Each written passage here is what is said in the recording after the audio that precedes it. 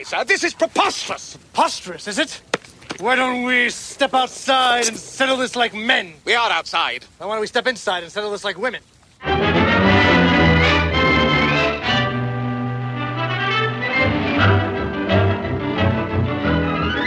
It's the Marx Brothers Council podcast. Hello again, everyone. This is Bob Gassell.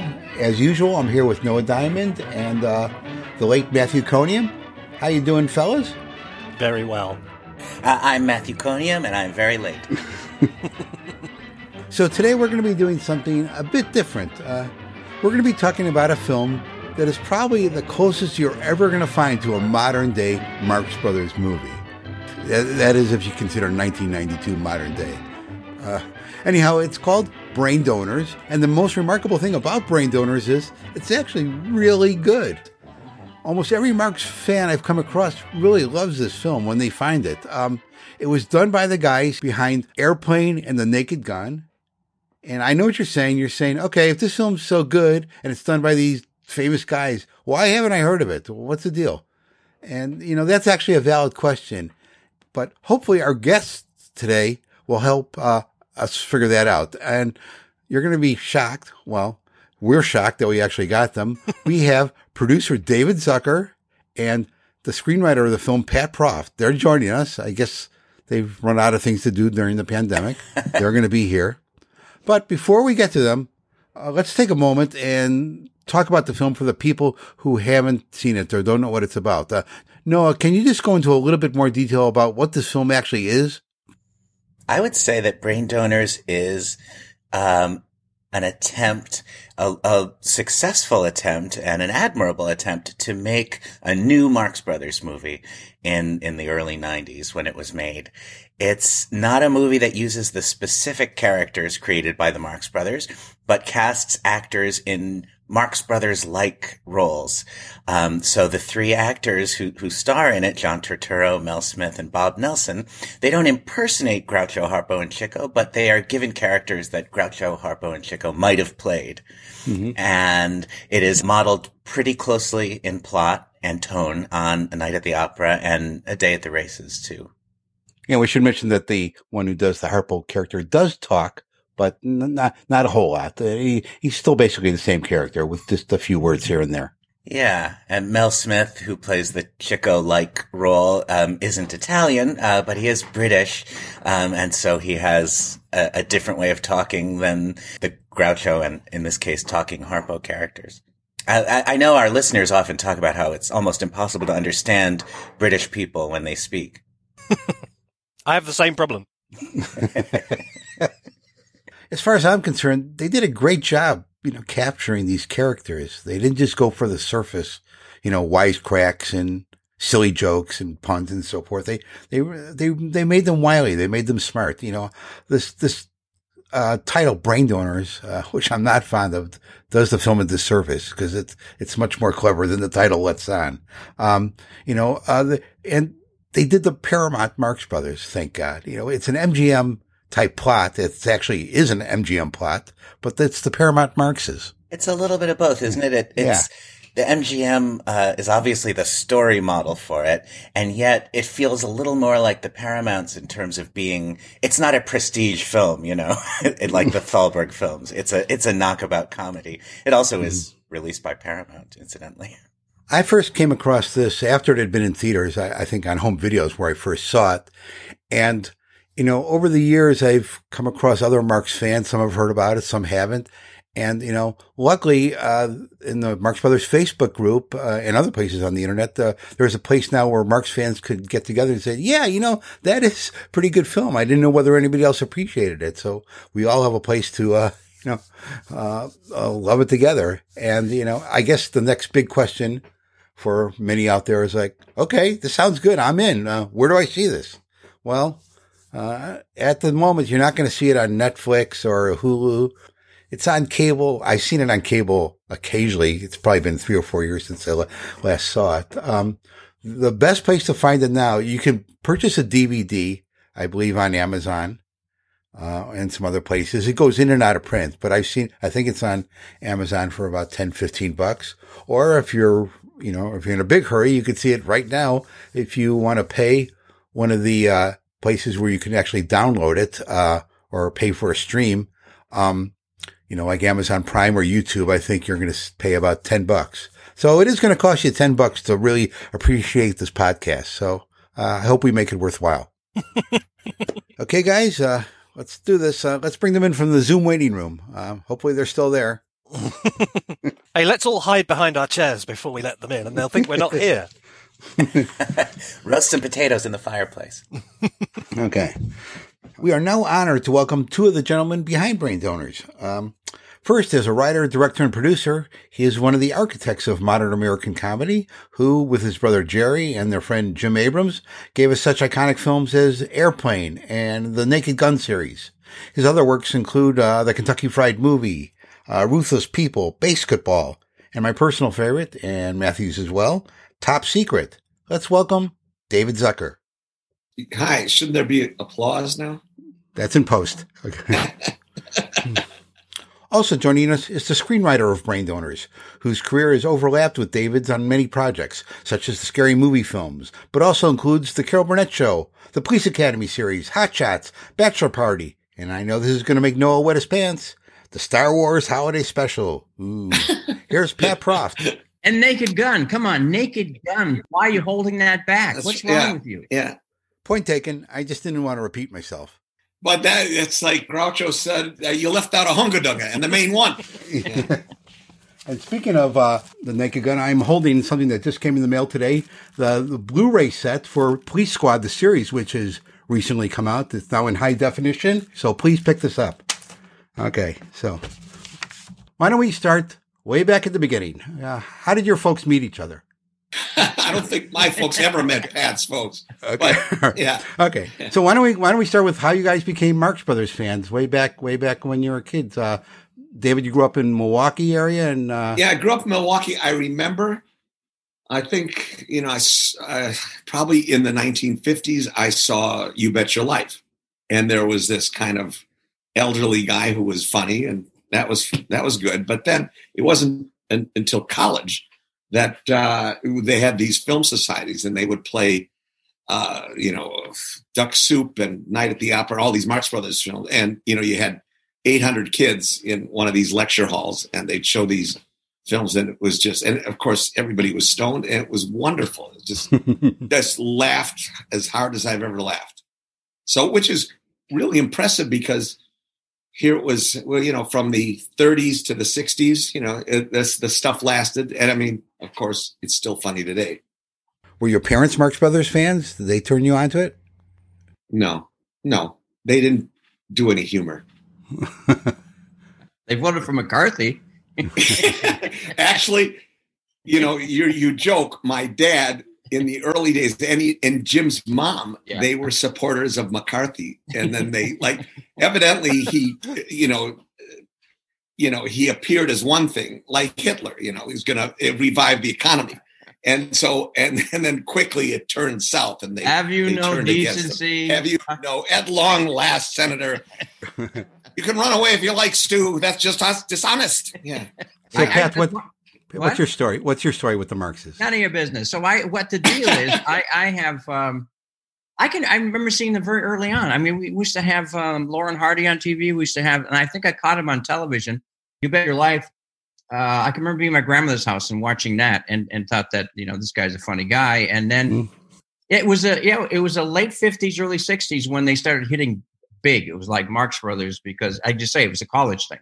Mm-hmm. And I took my dad to see Night at the Opera, and I don't know whether he thought that was as funny as Lauren Hardy. So I remember that one. But that stuff, they're fantastic. There's been nothing like that. So, and it's still funny. Like Dave said, it's still funny. Stuff it still works. Except I wouldn't see The Big Store again, I don't think. Oh, no, they really had some dreadful movies. And nothing was worse than Room Service. Oh, my God. That's they thought they would do somebody else's material. They right. That was the deal. So they took a play, it just wasn't, no. It's like Lauren Hardy at 20th Century Fox. You just don't want to ever think about them. And those films should be destroyed. Okay, let's jump ahead to Brain Donors now. You guys have had successes. I'm sure you could write your own ticket to any film you want to do. What made you want to do a Marx Brothers film? What's the genesis of this? I think it was after the guns. We were just sitting around. This is how I remember it. And we always thought, like, wouldn't it be great if there was a Marx Brothers movie that had just been discovered that nobody knew about, that was like frozen someplace in Alaska under a movie theater up there, permafrost. And then we just started talking about it, and then we just thought, and I had a title, Lame Ducks, which I thought was kind of a cool title. It sounded like a Marx Brothers title. And it originally was going to be Flakfizer is in Congress, and he's fighting to save this like James Stewart or something, kind of thing. So he was going to be like, it's still a good idea, by the way. But so that was it. And then I think you've just called Paramount. That's when we could pick up a phone and say, that's right. We could do it. We want to do a movie. Yeah. Our thought process was that we still laughed at the Marx Brothers. I mean, in the mid or late, wait a minute, this was the 90s. 90. And it was still funny to us. We'd watch Duck Soup or Night at the Opera, or one of their movies, or Horse Feathers, and we'd still think this character was still funny. So rather than actually do the Marx Brothers, kind of like the Farrellys had this idea of doing the Three Stooges as the Three Stooges. We didn't want to do that. We wanted to do a, Marx Brothers-like trio. Yeah. There still could be a three guy, what Pat and I called a three guys comedy. Right. And I think we still would like to do a two guys comedy, like a Laurel and Hardy thing. I'll even do a one guy. It doesn't matter right now. Yeah. I'm not quite down to that level of desperation, Pat, but yeah. I got to say, that is just such a brilliant move. If they had done the actual Marx Brothers characters, everybody would be focused on, does Groucho walk like that? And, is this how Chico actually talks? How good an impression are they doing? But this way you sort of dispensed with all that and focused on what's important, the nitty gritty. So it's absolutely the perfect way to do this. Yeah, it was. Now the idea was never to do with he's Groucho, he's whatever. I mean, the humor is like that. The humor is much like we were doing anyway. I mean, it isn't that far off from that stuff. Yeah, the dynamic among the characters is kind of, relative to the Marx Brothers. Why? Here's my thing, ladies and gentlemen, boys and girls of the radio, whatever we're on, pod audience, is what is the why isn't it shown? Why haven't we seen it on TV anywhere? Why isn't it? Hasn't been on any cable service. It hasn't been on any streaming service. Right. Do you know why Naked Gun showed up on Turner Classic Movies? Because I wrote a letter. Oh, really? Oh, God. I said, I didn't know that. You didn't tell me. No, I should have told you. I said, I wrote a thing saying, Naked Gun, why isn't that on this thing? And they wrote me back and says, why do you think it should be on there? And I said, I wrote it with I'm one of the writers. That's why I think people should see it. But the same thing with Brain Donors. It's got John Turturro's in the thing. Yeah. I mean, it's so good, too. Is in the thing. Nancy Marchand. I mean, there's like two people, who people know about from Sopranos and from whatever and whatever. And Mel was a Brit star, but the I don't know why it's not around. I don't know. As I was saying earlier, I think I saw it on cable 4 or 5 years ago, but it's certainly not in a regular rotation anywhere, and not on Hulu and Netflix. If you want to pay for a download or a DVD, I guess you could do it that way. But it's just a shame it's not more well known. Yeah, but I know college age kids really love the movie. In fact, years ago when my nephews, Ben and Jeremy, were at Washington U in St. Louis and Emory in Atlanta.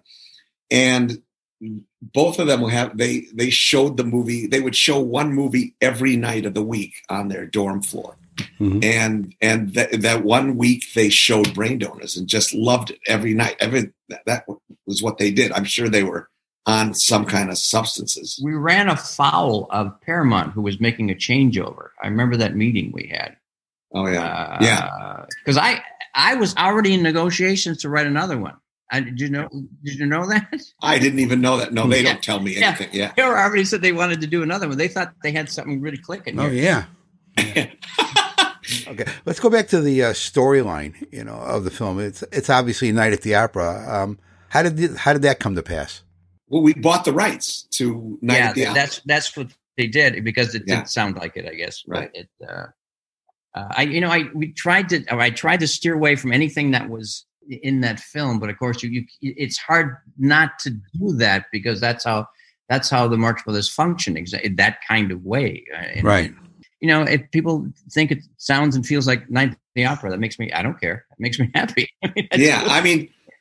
I think the Marx Brothers could have done this. I mean, it's like, absolutely. Flakfizer walks into the ballet and he says to the usher, "Why these seats are terrible? They're facing the stage."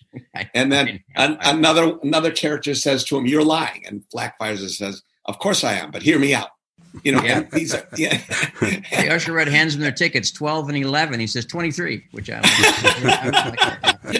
and there was a line we had which we had to take out. There was a scene in the beginning where Flakfizer is being kicked out of his office, and the guy who rents the room says, "Look, I haven't seen the pennies. If you haven't, they're little round copper things." I always love that line. Why did we have to take that out? I don't know. I think it's still in there. I hope it's someplace. Yeah, I think it's still in. It'll be like the Feel These Nipples, which is in every movie we've ever done. That's right. Well, that's a good point. The first time we did You're Excited, Feel These Nipples, it was Flakfizer. It was Turturro saying it. And then, so, Brain Donors bombed. So Pat and I always figured, you can keep using a line until a movie is a hit. And the next time I used it in Basketball, where, Al Michaels says, "I've never been so excited in all my life." And Bob Costas says, "You're excited. Feel these nipples."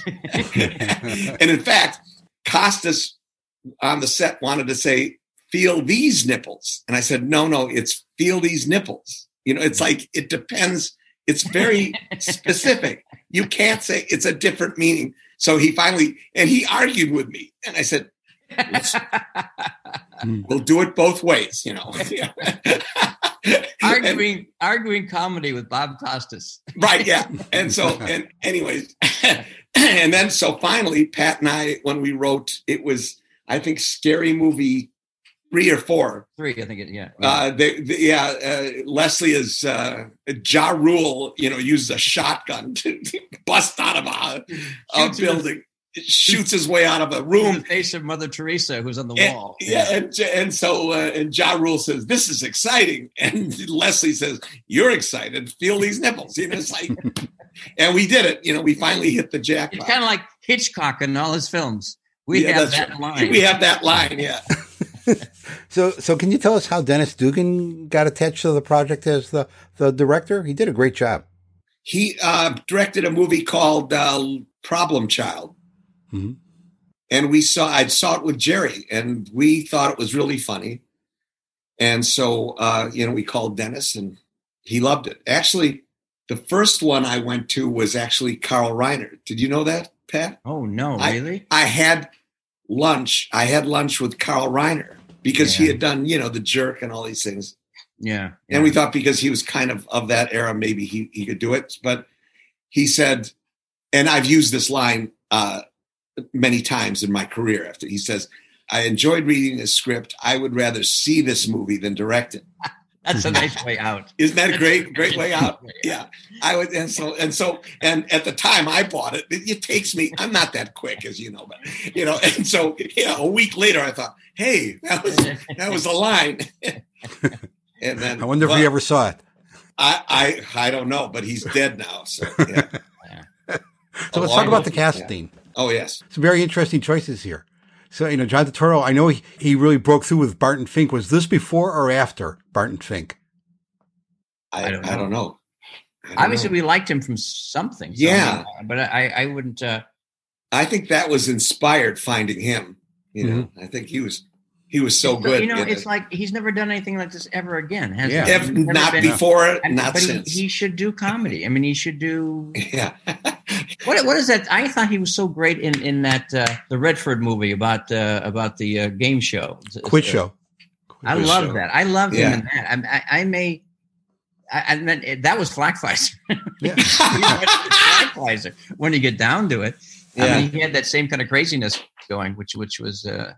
Did he come in, or did you call him in, or?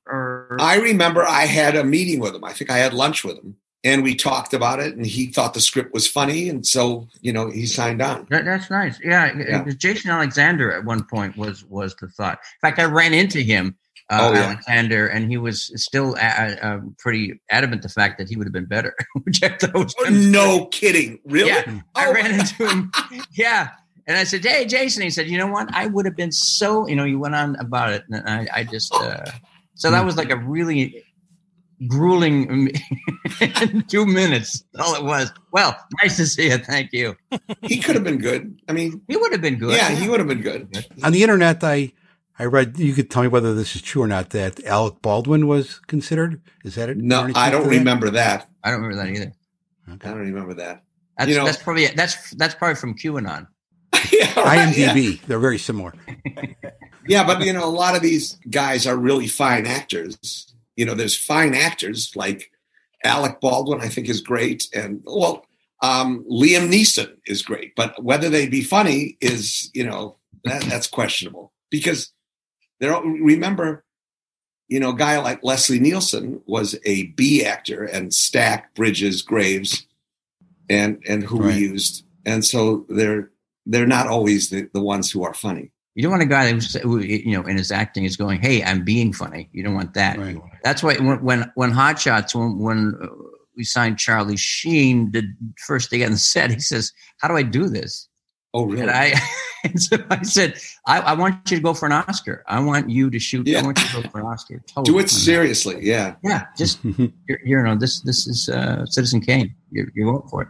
I think guys like Dustin Hoffman or Al Pacino, they're like off the charts great actors, but I think I don't think they would be as good at this kind of comedy because it just really means,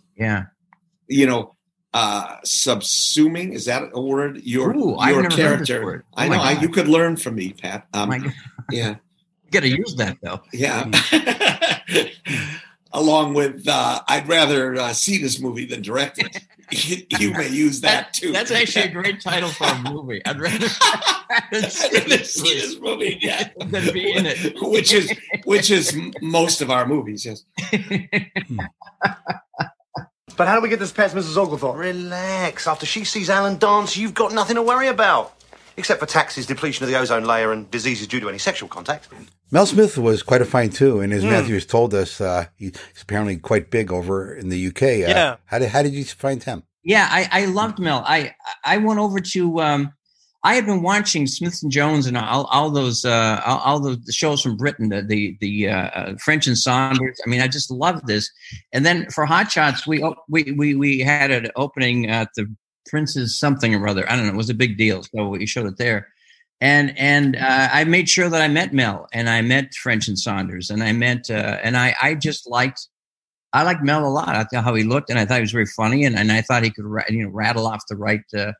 I hope I brought his name up. I don't remember if I did. I hope I did. But he Didn't you meet the Prince and Charles and Diana? That was when I met. Yeah, I met That's Diana so cool. and and Charles. They weren't interested in being in the film? I asked them. Naked Gun. Yeah.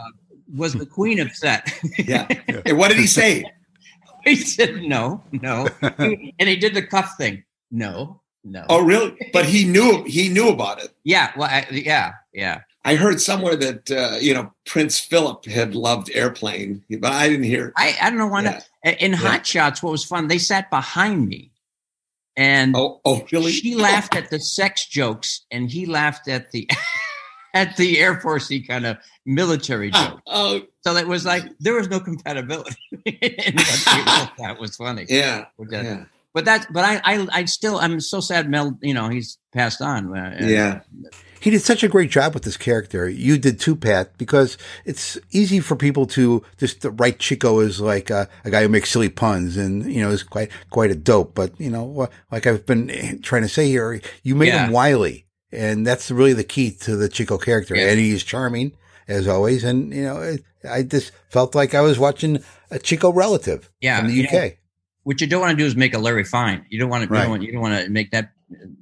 That kind of thing. But I was very pleased that there was funny things for him to do, and he was very good. And, there were so many good people in London when I went there, because Rowan Atkinson, nobody knew about Mr. Bean. I brought up, my idea was to go, Fox, send me to London, and I'll bring back some funny people and make movies with these, like French and Saunders and stuff. And nobody knew about Bean. And then I pitched to Fox about we should do Bean. I mean, we should do that movie, and they didn't see it. And in fact, there was a Bean short was in front of Hot Shots, but not here. It was in every other country, but United States. There was when they used to show shorts. Yeah, they had a short before, which was very interesting. Yeah. Anyway, how'd you find Bob Nelson? I really don't know. It was obviously whoever casted this did a damn good job with finding the right people. I mean, I think I may have seen. I was at the Comedy Store in the very beginning of the Comedy Store, so I may have run into that when I I may have run into him at that point or whatever it was, but I can't remember how the casting, the details. But I imagine Dennis would have sent us clips. I think Dennis had a lot to do with this because but you couldn't have had a better guy. I mean, this person was there. It's like this kind of Marx Brothers humor. There's people who can do it, and it's just not being done. That's the ridiculous part of this. Is that a whole swath of funny is not but people still laugh at that kind of humor. Yeah. But I think I remember seeing Bob Nelson doing his, the routine with the scarves. He would have these floating scarves and juggled them. And I was sold. I said, it's not Harpo exactly, but we didn't want Harpo exactly. No. They may have sent tapes around because that's what probably happened. Yeah, his Jiffy Jeff thing has always made me laugh because I remember he did a one of those Rodney Dangerfield hello young comedy things. I think I saw that. Yeah. Now, many hardcore Marx fans, and I know several of them, are going to be asking, why isn't there a Zeppo character in this film? Well, didn't. It wasn't a Chico that says we're twice as funny without Zeppo. But the Zeppo guy, now I'm sorry about, I don't remember who played that, but the guy who fell in love with the girl, with Lisa LeBaron, that was Zeppo basically. That's that would have been Zeppo. Because he was always he wasn't even the love interest, was he? He just would show up and then never see. Yeah, Zeppo was often the love interest. I mean, you're talking about the real Zeppo, yeah. But they figured they didn't need him. When the clock on the wall strikes 10, and me saying that, I know. And the clock on the wall. Yeah. Zeppo was said to be very funny off screen. He was just a little stiff on screen. I wonder what he did. I would love to have seen, the Marx Brothers, on stage and what he did. I wonder if he did any more than what he did in the film. I can't imagine it was anything more. He was just a straight man, but he happened to be their brother. So, he got, But then he became one of the greatest agents or something. He became an agent, but he was. But he'd rather represent the movie than see it. That's right. Yeah, he was. I think he fared a lot better than Gummo, who was offered up to the military, I guess, by Minnie. Yeah, for experimentation. Yeah, for experimentation. That was his fate. Yeah. Now let's talk about Nancy Marchand for a minute. She really holds this film together in this Margaret Dumont type role. She does physical gags. She has the great expressions. I can't imagine you finding anybody better. She was spectacular. At the time I had 3 movies shooting, which was so weird. It was just so weird. So I would drop in occasionally on the set, and she was just so fun to talk to. I mean, she had stories about David Susskind, people that we didn't even think about. She really was terrific. God, she was wonderful. And what I learned from that is that there's some humans who can do comedy and some who can't. And before that, I thought, well, you just get a straight person and they're automatically good, like Leslie was or Lloyd Bridges. But what happened was that we, on a subsequent Naked Gun, we had another lady who had that part, the Margaret Dumont part, to Drebin, and she couldn't do it. It was very difficult. I had to like grind it out, and it Nancy Marchand could just do it. She just, she just locked into it, and I think you have to also have a great fun about yourself. I mean, it's like she was. It wasn't Nancy Marchand. It was all of a sudden she was somebody else. And she knew where the joke was. Yeah, but didn't try to ham it up. Never tried to ham it up. She was always Mrs. Pynchon from Lou Grant. Lou Grant. That was mainly where I had my radar of her was Lou Grant. Yeah. Mm-hmm.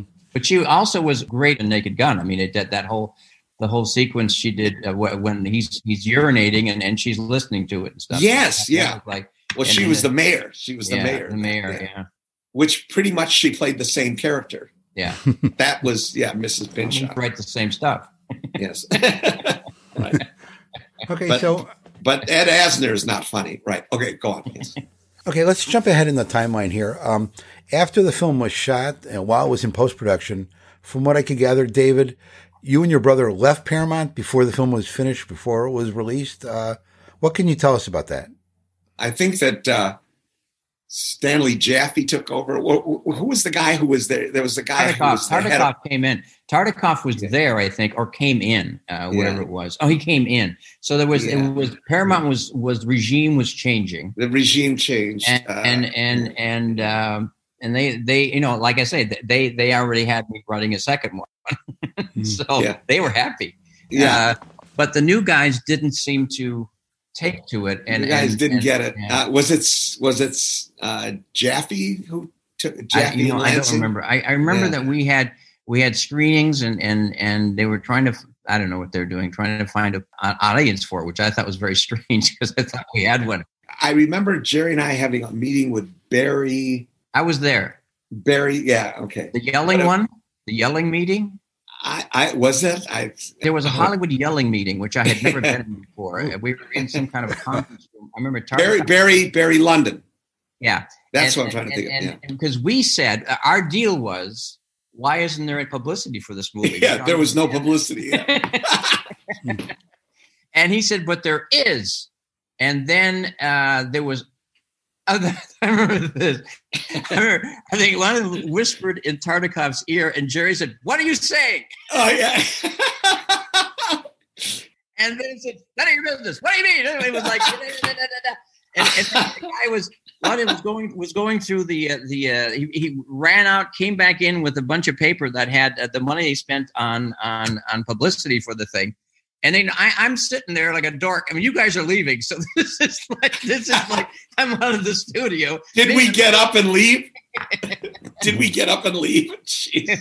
So it ended up with nothing really. It was one of those meetings you have when you know within 2 minutes. Oh fuck! Right? No, it's once you're in a meeting, it's gone. It's forget it. It's like.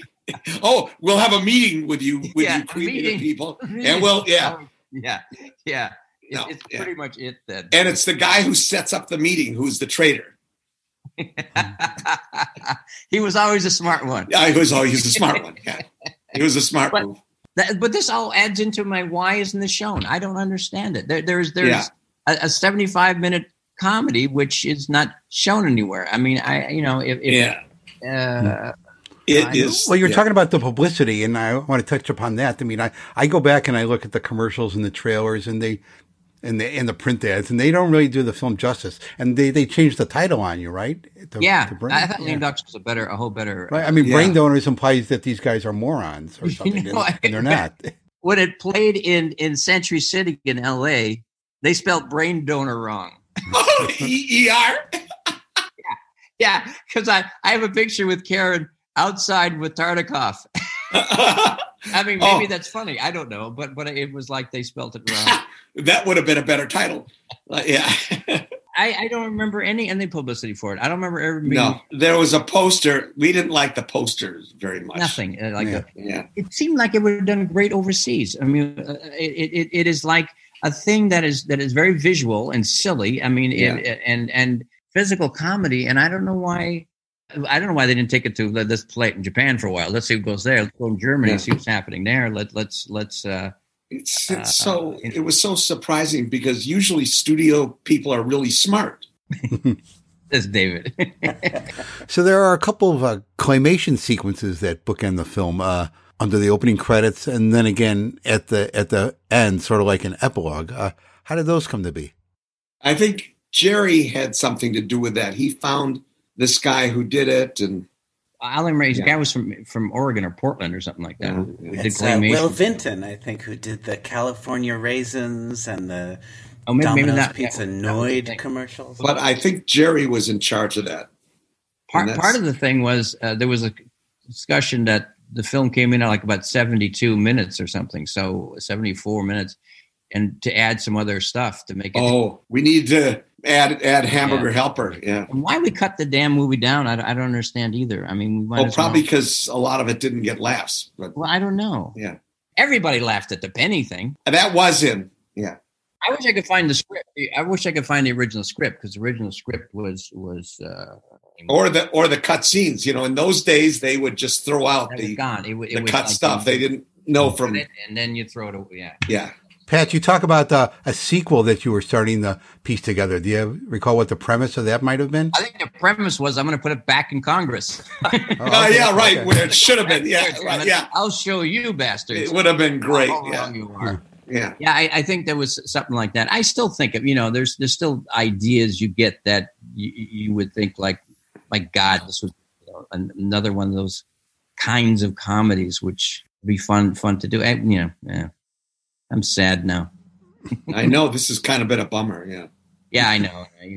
Should they maybe not put this podcast out? My wife was murdered last night, so I have, I'm a little down. Oh, I was meaning to email you about that. I'm sorry. Yeah. No, they're here. I got yellow tape all around. It's a testament to Proft that he can still bounce back. I just saw the cops wear a mask when they're in the house. That's all I care about. Right. You know the great Valari? I knew him back when he was known as the pretty good Valari. We served in the army together. He owes me one. I threw myself on top of an 18-year-old Vietnamese girl and saved his life. It must have been very difficult for John not to give these lines a Groucho spin, because so many of them you could just hear in your head sounding like something Groucho would say. I'd like to ask him. I'd love to have him here and tell how much I appreciated his performance, but I'd like to ask him if he ever had to steer himself away from acting like Groucho. He probably had even more energy than the Groucho character had, I think, too. I think it was kind of hyped a little bit. Caffeinated, yeah. That's right. He had the rhythm of Groucho, but he didn't need to imitate the voice. So. Yeah. Mm-hmm. I wish there was a second one. I wish there was. I know. I wonder if this just he shied away from comedy after this. Maybe I'm going with the Coens. And he did, yeah, right, yeah. Rather than Proft and Zucker. What was I thinking? Yeah. My God. It's a lost masterpiece.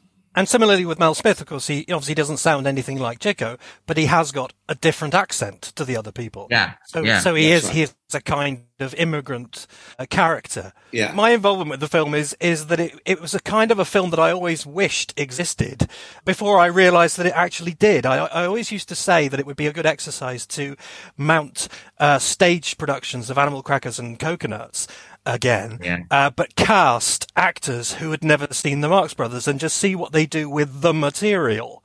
And that's kind of what we've got here. I always thought would be a good idea would be to write an original stage production, which would be an amalgam of the best of the Marx Brothers, taking from Duck Soup, Night at the Opera, Horsefest, everything, the best lines, make a new plot, and then do a stage play. I think they there has been. Oh, they did Minnie's Boys, I guess, but that wasn't. The thing, if that happened, the thing to do is not have a guy with the mustache and the thing and the cigar. And I think you have to do it kind of like we did in Brain Donors. I think I have original characters. Yeah, I don't think that would. But it would be a good stage show, probably a good musical too. It would be great. Somehow that this. I remember we had the first read through of this thing. I remember the room was like rocking with laughter. I mean, it was like amazing. and it like people hadn't heard the words before. Yeah. And really, Animal Crackers had a great plot for something like this, for a stage musical. Mm-hmm. Coconuts and Animal Crackers, I think, were the first two that they did as stage plays, and then they filmed it on in Astoria Studios. Wow, they're good. Their body work was so cool. I mean, there was a definite curve of they did Animal Crackers, Monkey Business, Horse Feathers, and then Duck Soup was very much like, I would always compare it to Top Secret, which was possibly our funniest movie, but it didn't work as a movie because we had no character plot. There was a structure to it, but we didn't obey the movie rules of 3-acted character arc. So in the end, there could be no ending anyway. But oddly enough, we did it in reverse. We did our Night at the Opera first, which was Airplane, and then Top Secret was Duck Soup. Just a collection, just one gag after another.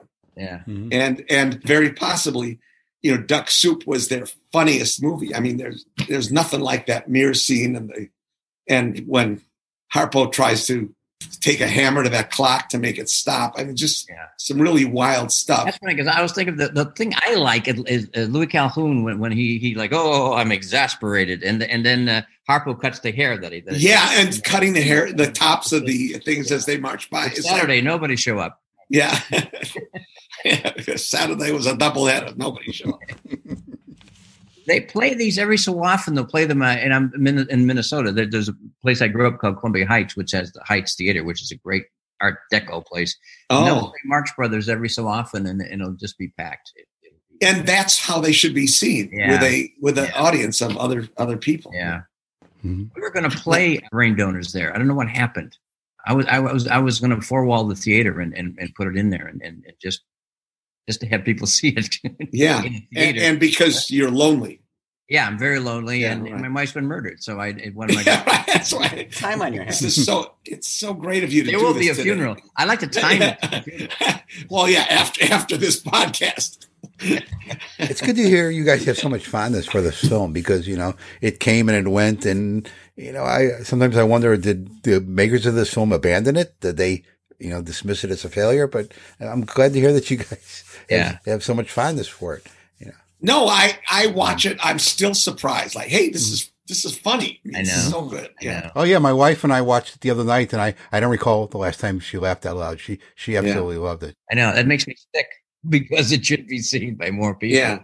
Particularly the dressing room sequence when the lobstergram comes in. She was just rolling on the floor. Yeah. But 3 minutes, Mr. Jules. I like that one. That's right. Yeah, that's great. And again, Dennis Dugan does a great job keeping this thing moving because it's just not a wasted frame, not a wasted gag, and they're all executed so well.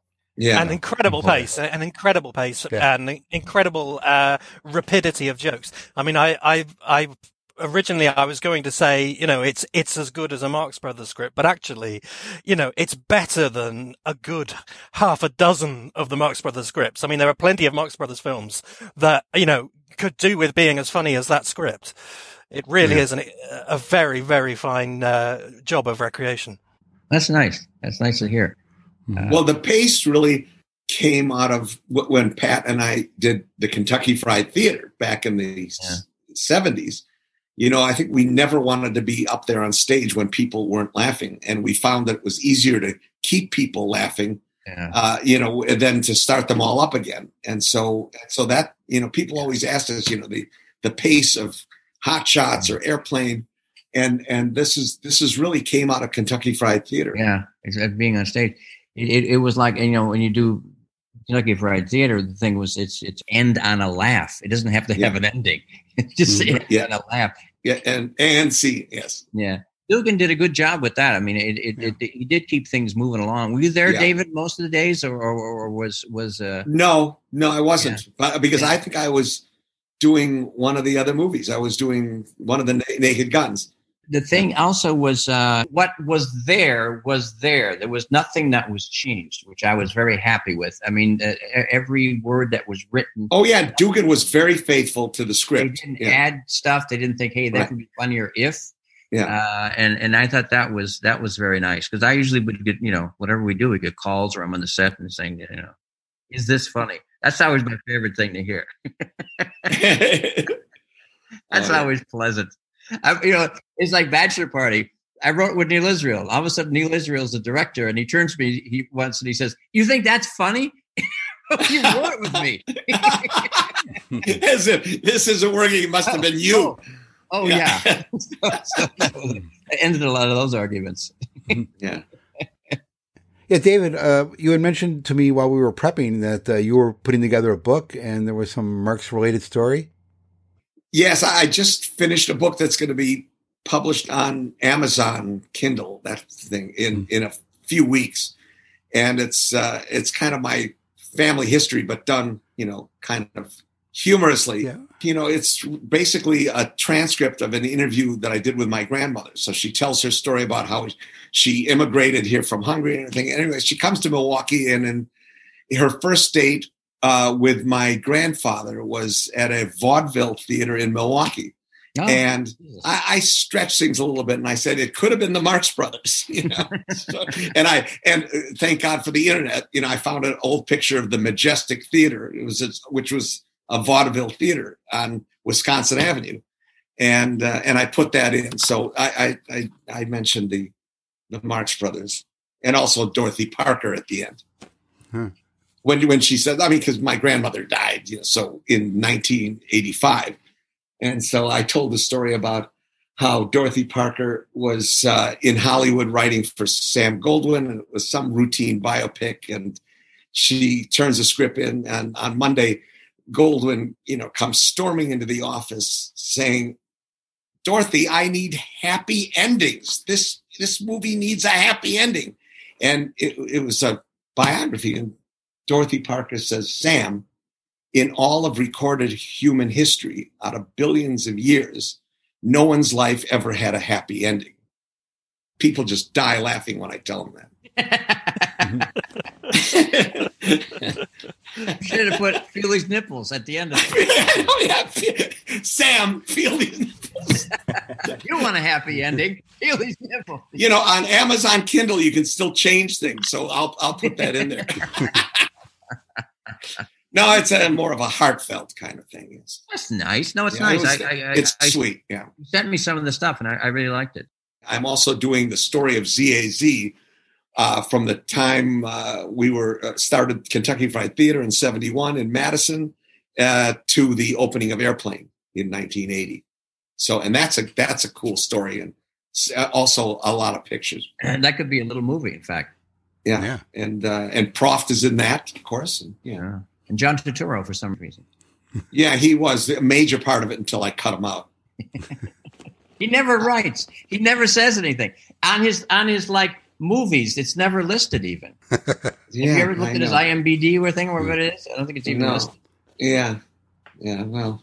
By the way, this is a piece of irrelevant trivia, but I'll mention it anyway. Oh, great. While I was doing research for this episode, I came across the fact that Pat's wife, Karen Phillip, appears in every single episode of MASH. Yeah, she was in the first 3 or 4 episodes, and they discovered that all the characters shouldn't have a girlfriend. I mean, that's obviously was that's didn't work. And the reason Karen's in every episode is because a shot of her from the pilot, her and Hawkeye and the medical team running towards one of the choppers, is used in the opening credits of every episode for the entire series. I think I'll put up on our blog page a still of the frame so you could pick her out.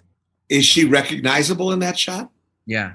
Oh, okay. We make millions of dollars a day. Yeah, every time that's shown. Yeah, that's why I'm missing her. I'm really going to miss her. I know, because they stop the payments as soon as. Yeah, is she dead? Is she dead yet? That's all they want to know. No, but that was it, because she was in Brazil '66. She sang for a long time. That's what she did. She was in a group for many, many years, and then she turned to that stuff. So. I just wanted to make one point. We were talking about some of the great lines in it, and just one that I wanted to personally thank you for. Dear Lillian, soon I hope to take you on a Caribbean cruise where we can hold hands on a soft summer's evening and watch that old Jamaican moon. Why that old Jamaican will be mooning us, I have no idea. Oh. Which is, I think, as close to Shot an Elephant in My Pajamas as anyone since has ever got. I used to do that in my act. At the Comedy Store. My act is in movies now. Yeah. But I love that line. And also every performance of Kentucky Fried Theater. You did that. It was at a thing called Lawrence Lips. Yeah, Lawrence Lips. I was a Vietnamese vet, and it's such a stupid thing to say. You said I fought in that war, the Big V, Korea. Very Marx Brothers, yeah. So what are Noah and Matthew? What are you just plugged in to ask questions? Is that what this is? Well, we take turns hosting these episodes. Okay. All right. I'm just wondering I don't know. And this is Bob. Bob's. They're my lawyers. Yeah. I thought we had the smallest audience in the history of the world. This is the audience. Oh, no. Dozens of people are going to hear this. I was really depressed. So I should say the name of my book is Before the Invention of Smiling, because I have all these pictures of my relatives and they're very dour. Nobody smiled then. But flowers can be sent to my murdered wife's thing. Okay, do you want to give that address? Because no, I certainly don't need the money. So yeah, we're going to push everybody to who's listening here to get the film one way or another. So hopefully that's right. Yeah. Find demand it. Will help. I see it every so often on Amazon. It is.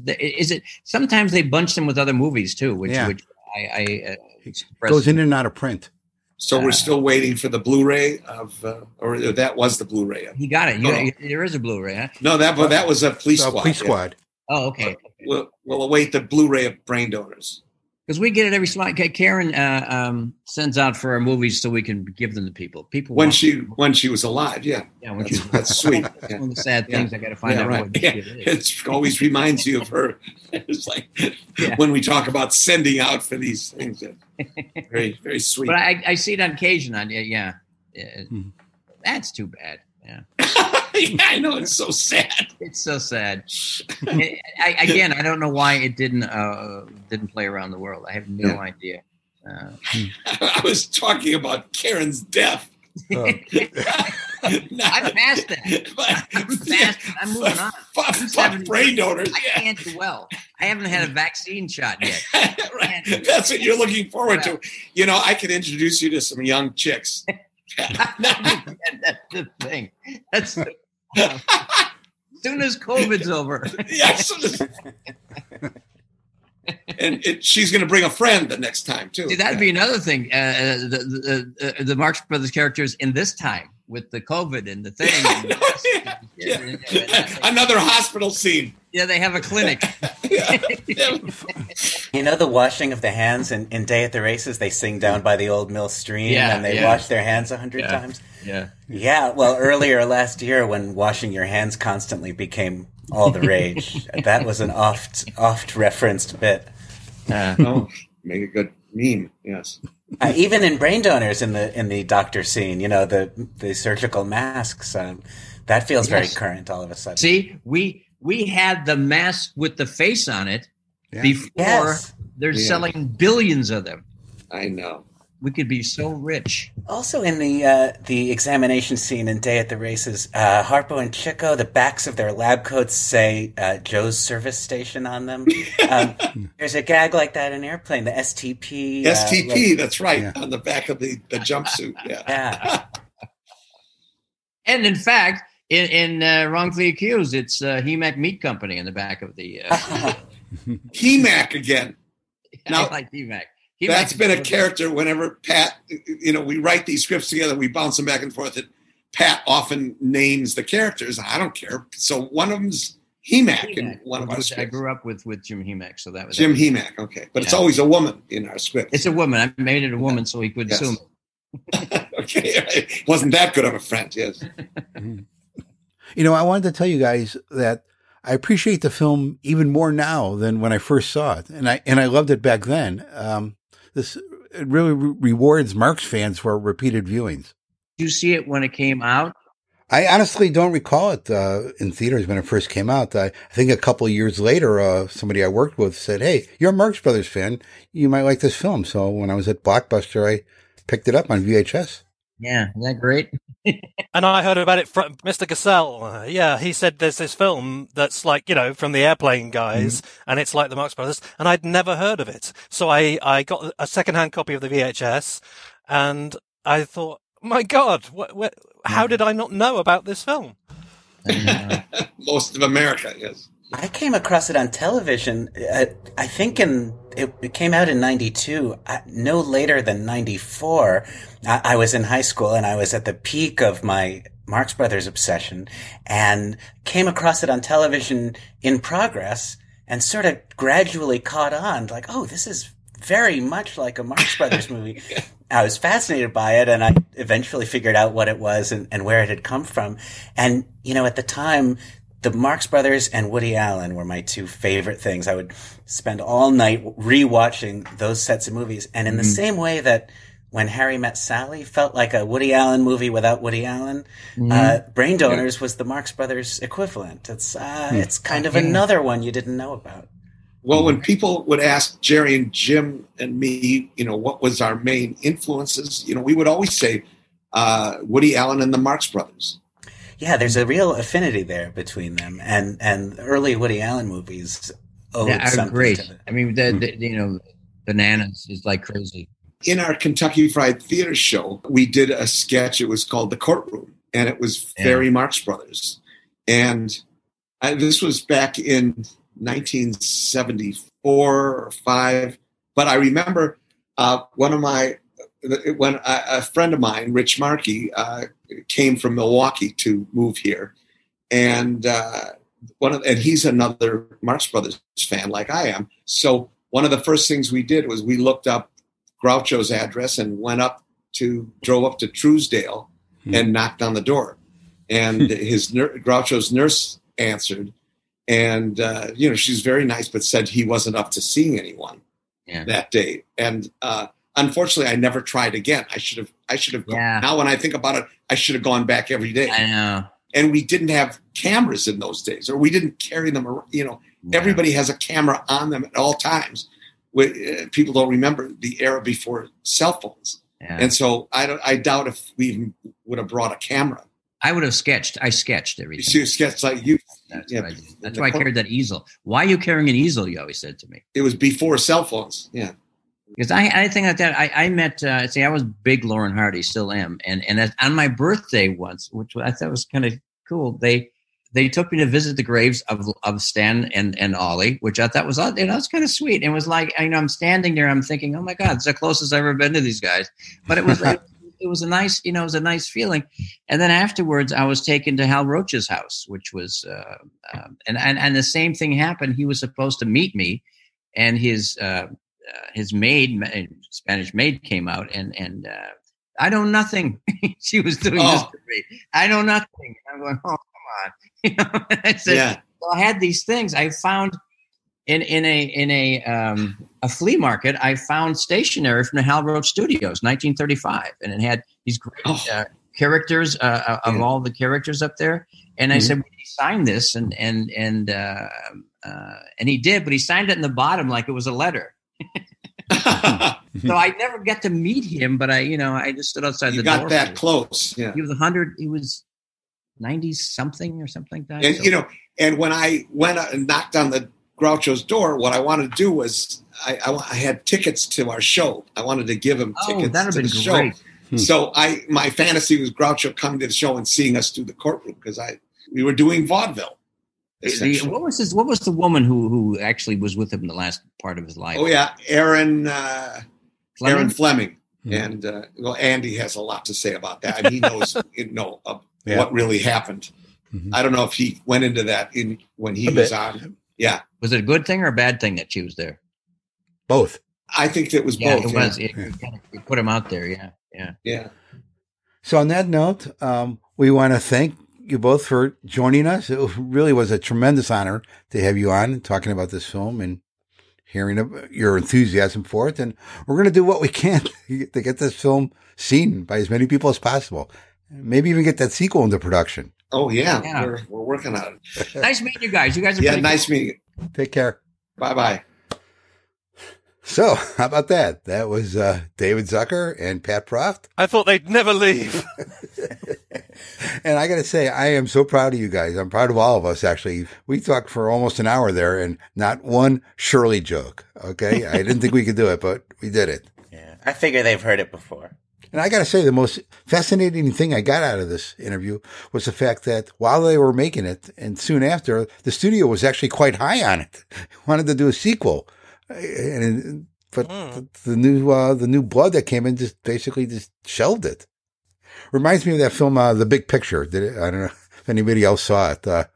You'll know what I'm talking about. Yeah, I thought it perplexed people from day one. That was very interesting. Yeah. I got to say, this promotional campaign, this sucked. These posters, this artwork, there's nothing about this that hints that it has anything to do with the Marx Brothers. I mean, anything. The tagline is, in the tradition of Abbott and Costello, the Three Stooges, and the Reagan administration. Yeah. Well, there you had an opportunity to alert Marx Brothers fans. For God's sake. Two other comedy teams who are not evoked at all. Yeah, and the artwork also, and as well as the title, strongly suggests that it's a medical comedy, which is only one scene in it. Yeah. Yeah, and that tagline, yeah, but also that awful music, that awful theme music, which I believe is a casualty of it being dumped, isn't it? I get what you're saying, but the guy who did the theme, Ira Newborn, and I know his work. He did the great theme for the Naked Gun Police Squad, and also did music for SCTV. Did the theme for SCTV. He's done some great work. I think maybe it's just the arrangement here. It just seems sort of maybe a little too synthesized for our tastes. Yeah. A lot of the choices in the film, it seems like, they're very deliberate about not making it a period piece, So you're not going to use music that sounds like the 30s or cinematography that looks like the 30s. Yeah. So they kept it contemporary, but that now plays a little bit like, late 80s television values. Yeah. Mm-hmm. Would have been interesting, wouldn't it, if we had gotten a series of films with these characters and if Turturro and Nelson and Smith had, in essence, become a comedy team. But I really wonder whether Turturro, after he had hit it big, would have even considered coming back to do this again. It does capture him right at the moment of his breakthrough. I think it's the year after Barton Fink, and maybe it came out after Barton Fink, but it had been in the can for a while, so I wonder if it had been shot actually before. Yeah, it's interesting because of Turturro and who he went on to become, the film features this starring performance from a very idiosyncratic but very good and highly respected actor. I can't wait to see him at Carnegie Hall. I wonder if when Raising Your Eyebrows finally gets made, if he would consider reprising that characterization. Yeah, that's the thought. As the elder Rowan, what's his character? Flakfizer. Yeah. Yes, Flakfizer. Right. Raise up my ears inside Flakfizer's house.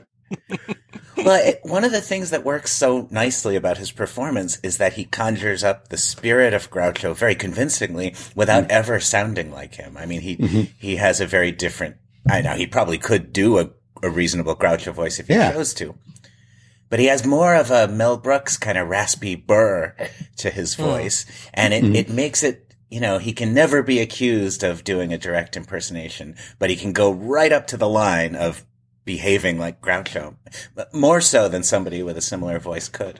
Mrs. Oglethorpe, you look wonderful. I could make love to you right here and now. Roland, please. Let's keep this on a professional level. Very well, then I'll charge you $50 a pop. What? At one point, he calls someone a contemptible cur. I think that's a direct quote. And there also is an interesting moment when he says to Nancy Marchand's Margaret Dumont-like character, he says, "You make me feel like a natural woman," which is exactly what Groucho would do. It's just that it's a contemporary song for the time the movie was made, sliding into popular song lyrics in conversation. Very impressive.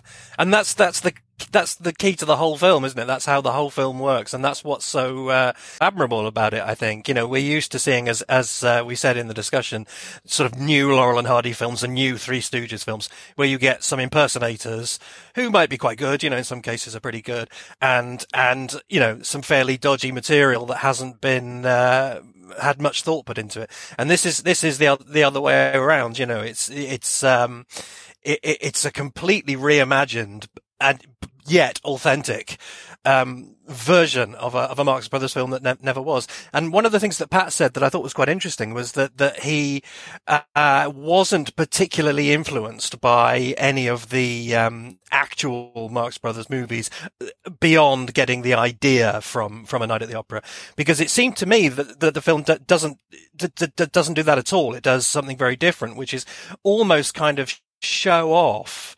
how it constantly takes ideas from A Night at the Opera and then does something different with them. Yeah. And it got to the point where I actually started making a list of them because there were so many. There's a contract tearing scene, which is totally different from the contract tearing scene. There's a speech, which is like the aviator speech, but is different. There's going from room to room scene, which is different from the actual going to room scene. There's a medical examination like the one in Races, which is very, very different. Obviously there's disrupting the show, like in A Night at the Opera.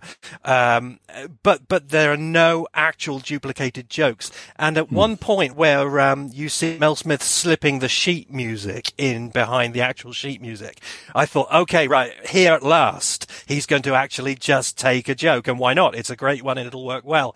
But lo and behold, no, that's a different joke too, and an extremely good one. Yeah. And that was the most impressive thing, I think, for me, was that it was actually constantly riffing on actual bits and pieces, and always did something different, something legitimate, something authentic, and something funny. And I have to say that they actually did a much better job in an opera of the punch being justified when Volare is kissing her, and Alan comes in and okay, well, now we know why he's being punched. Okay, none of this. I'm hinting that she's a slut stuff. So good job there. But if what you're looking for, what you're looking for are the classic bits, you know, they're all there. There is an empty your pocket scene. There is a Gookie. There is a Groucho Dumont wooing scene. You know, it's all there, but nothing is pure pastiche. And there's a crowded room there. You know, it's not the stateroom, but it's a variation of it. And I got to tell you guys, I went through that scene and I was looking up all the people in there.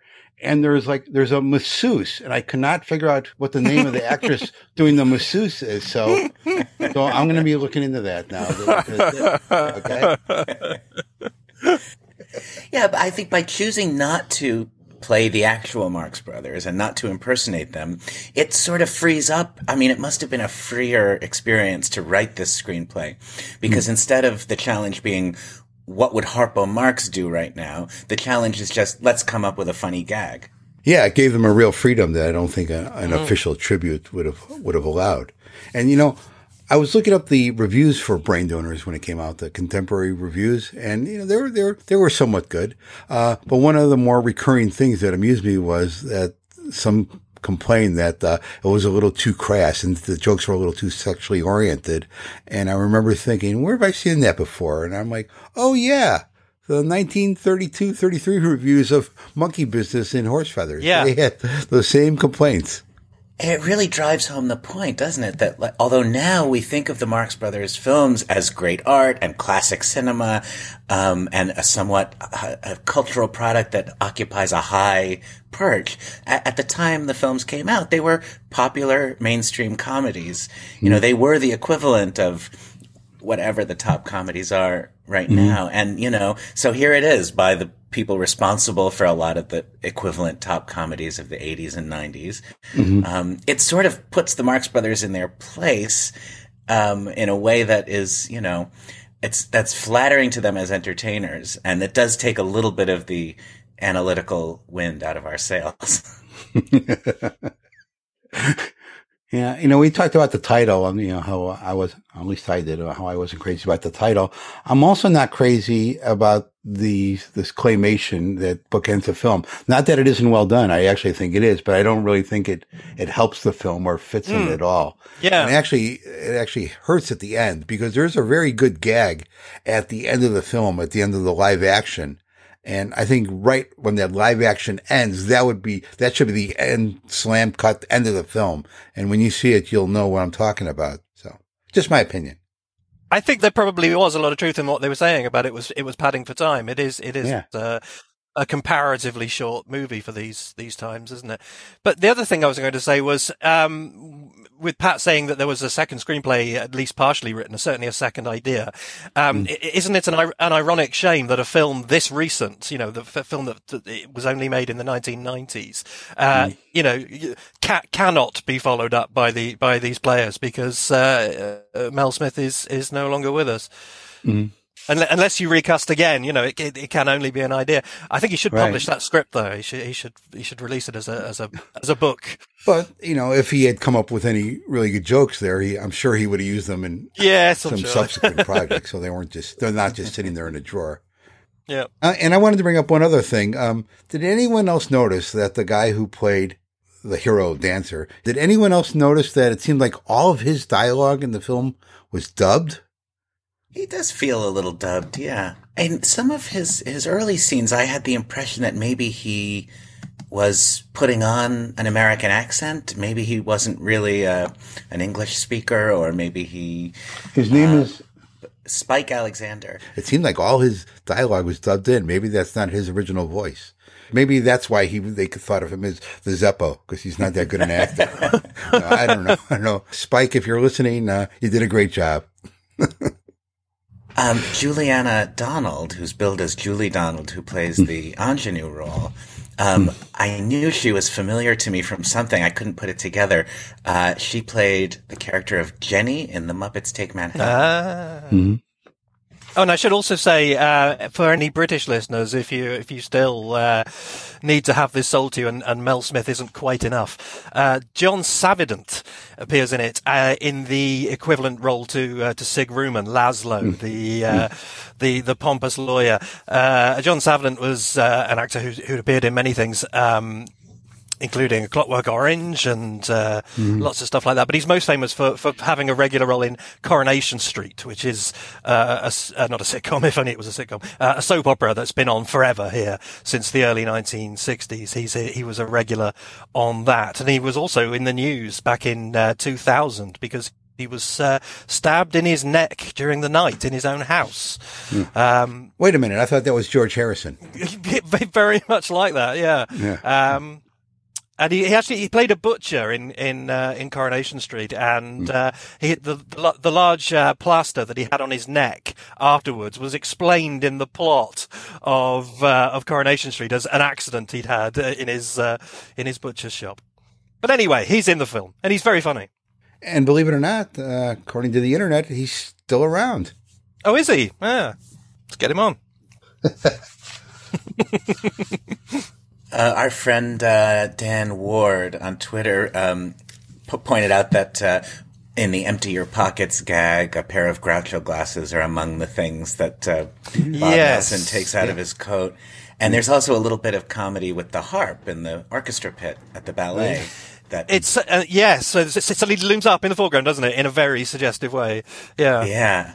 And he uses it to slice a pound cake or something. Yeah, yeah. In jail, they all start singing. They sing a little medley of songs together. That feels very much like, we got to do the Marx Brothers thing where they spontaneously erupt into song.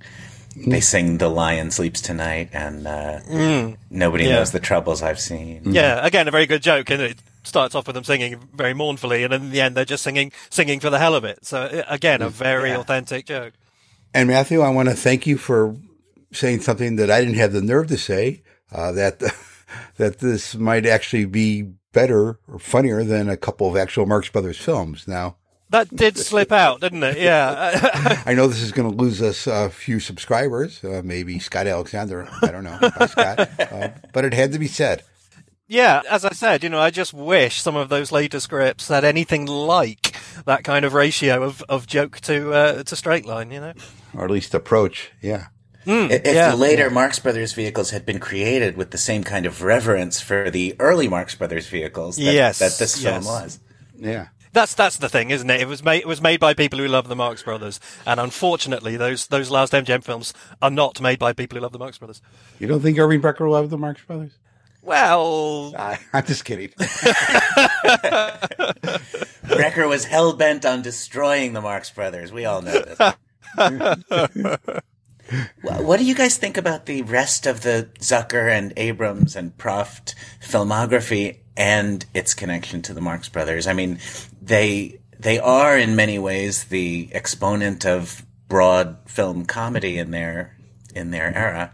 I liked what I think David said that Airplane was their Night at the Opera and Top Secret was their Duck Soup. Mm-hmm. Mm-hmm. You know, I had the great experience of seeing Top Secret for the first time just a few days ago. Most of the ZAZ films I saw when I was a kid, but somehow I missed that one, so I got to see it for the first time and loved it. I really liked it a lot.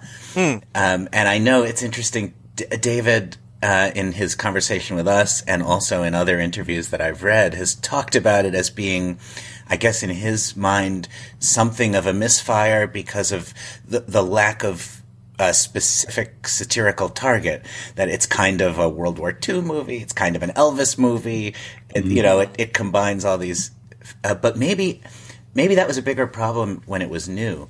Now it seems like this kind of joyous mashup of cinematic tropes and a pretty impressive act of sustained cinematic laugh out loud stuff. Mm-hmm.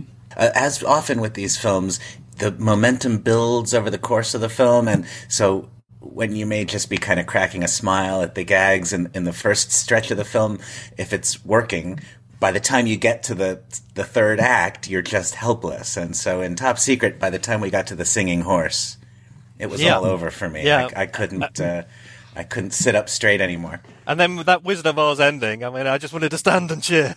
Yeah. I'm missing most of all Scarecrow, you know. Yes, and that film in a big way, but also Airplane and Naked Gun films, and you know, a very common device is that the characters in these films often find themselves sort of dropped unexpectedly into familiar scenes and bits of dialogue from classic films. You know, these extended references where all of a sudden we're in Casablanca or something. And in a way, Brain Donors is an extended version of that gag. It's just a Marx Brothers film. These characters have found themselves in Marx Brothers land. The same way in Top Secret, suddenly we're having the same conversation Bogart and Bergman did in Casablanca. Mm-hmm. Okay, so that's going to about do it. You know, there's nothing that will ruin a good comedy more than overanalyzing it. So I think we should maybe just get out of here and let everybody just find the film legally and enjoy it. And for those of you who are upset, we did mention the Marx Brothers a few times during this episode, so this does qualify as an official episode of the podcast. Okay. Now, for our final song, I've picked something that's related to the episode that we just heard and has personal meaning to me. And for those of you who have seen my wife park a vehicle, I think you'll understand the tie-in. So let's hear it.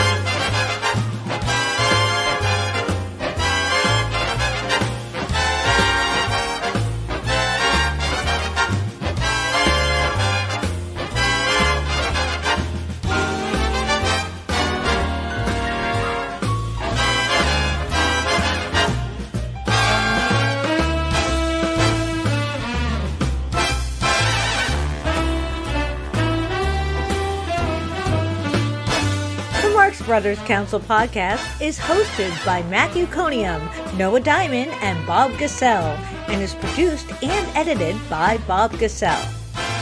Matthew Conium's books, The Annotated Marx Brothers, and That's Me, Groucho, are published by McFarland. Noah Diamond's book, Give Me a Thrill, The Story of All Say She is published by Bear Manor Media. Both can be found at major book outlets. For more info on this and all episodes, visit our website at marxbrotherscouncilpodcast.com. Also look for us on Twitter, but not on Parler. And for the place to talk Marx and meet fellow fans, join us on the lively Marx Brothers Council Facebook group. This is Heidi Gassell, and I suck at parking. See you next time!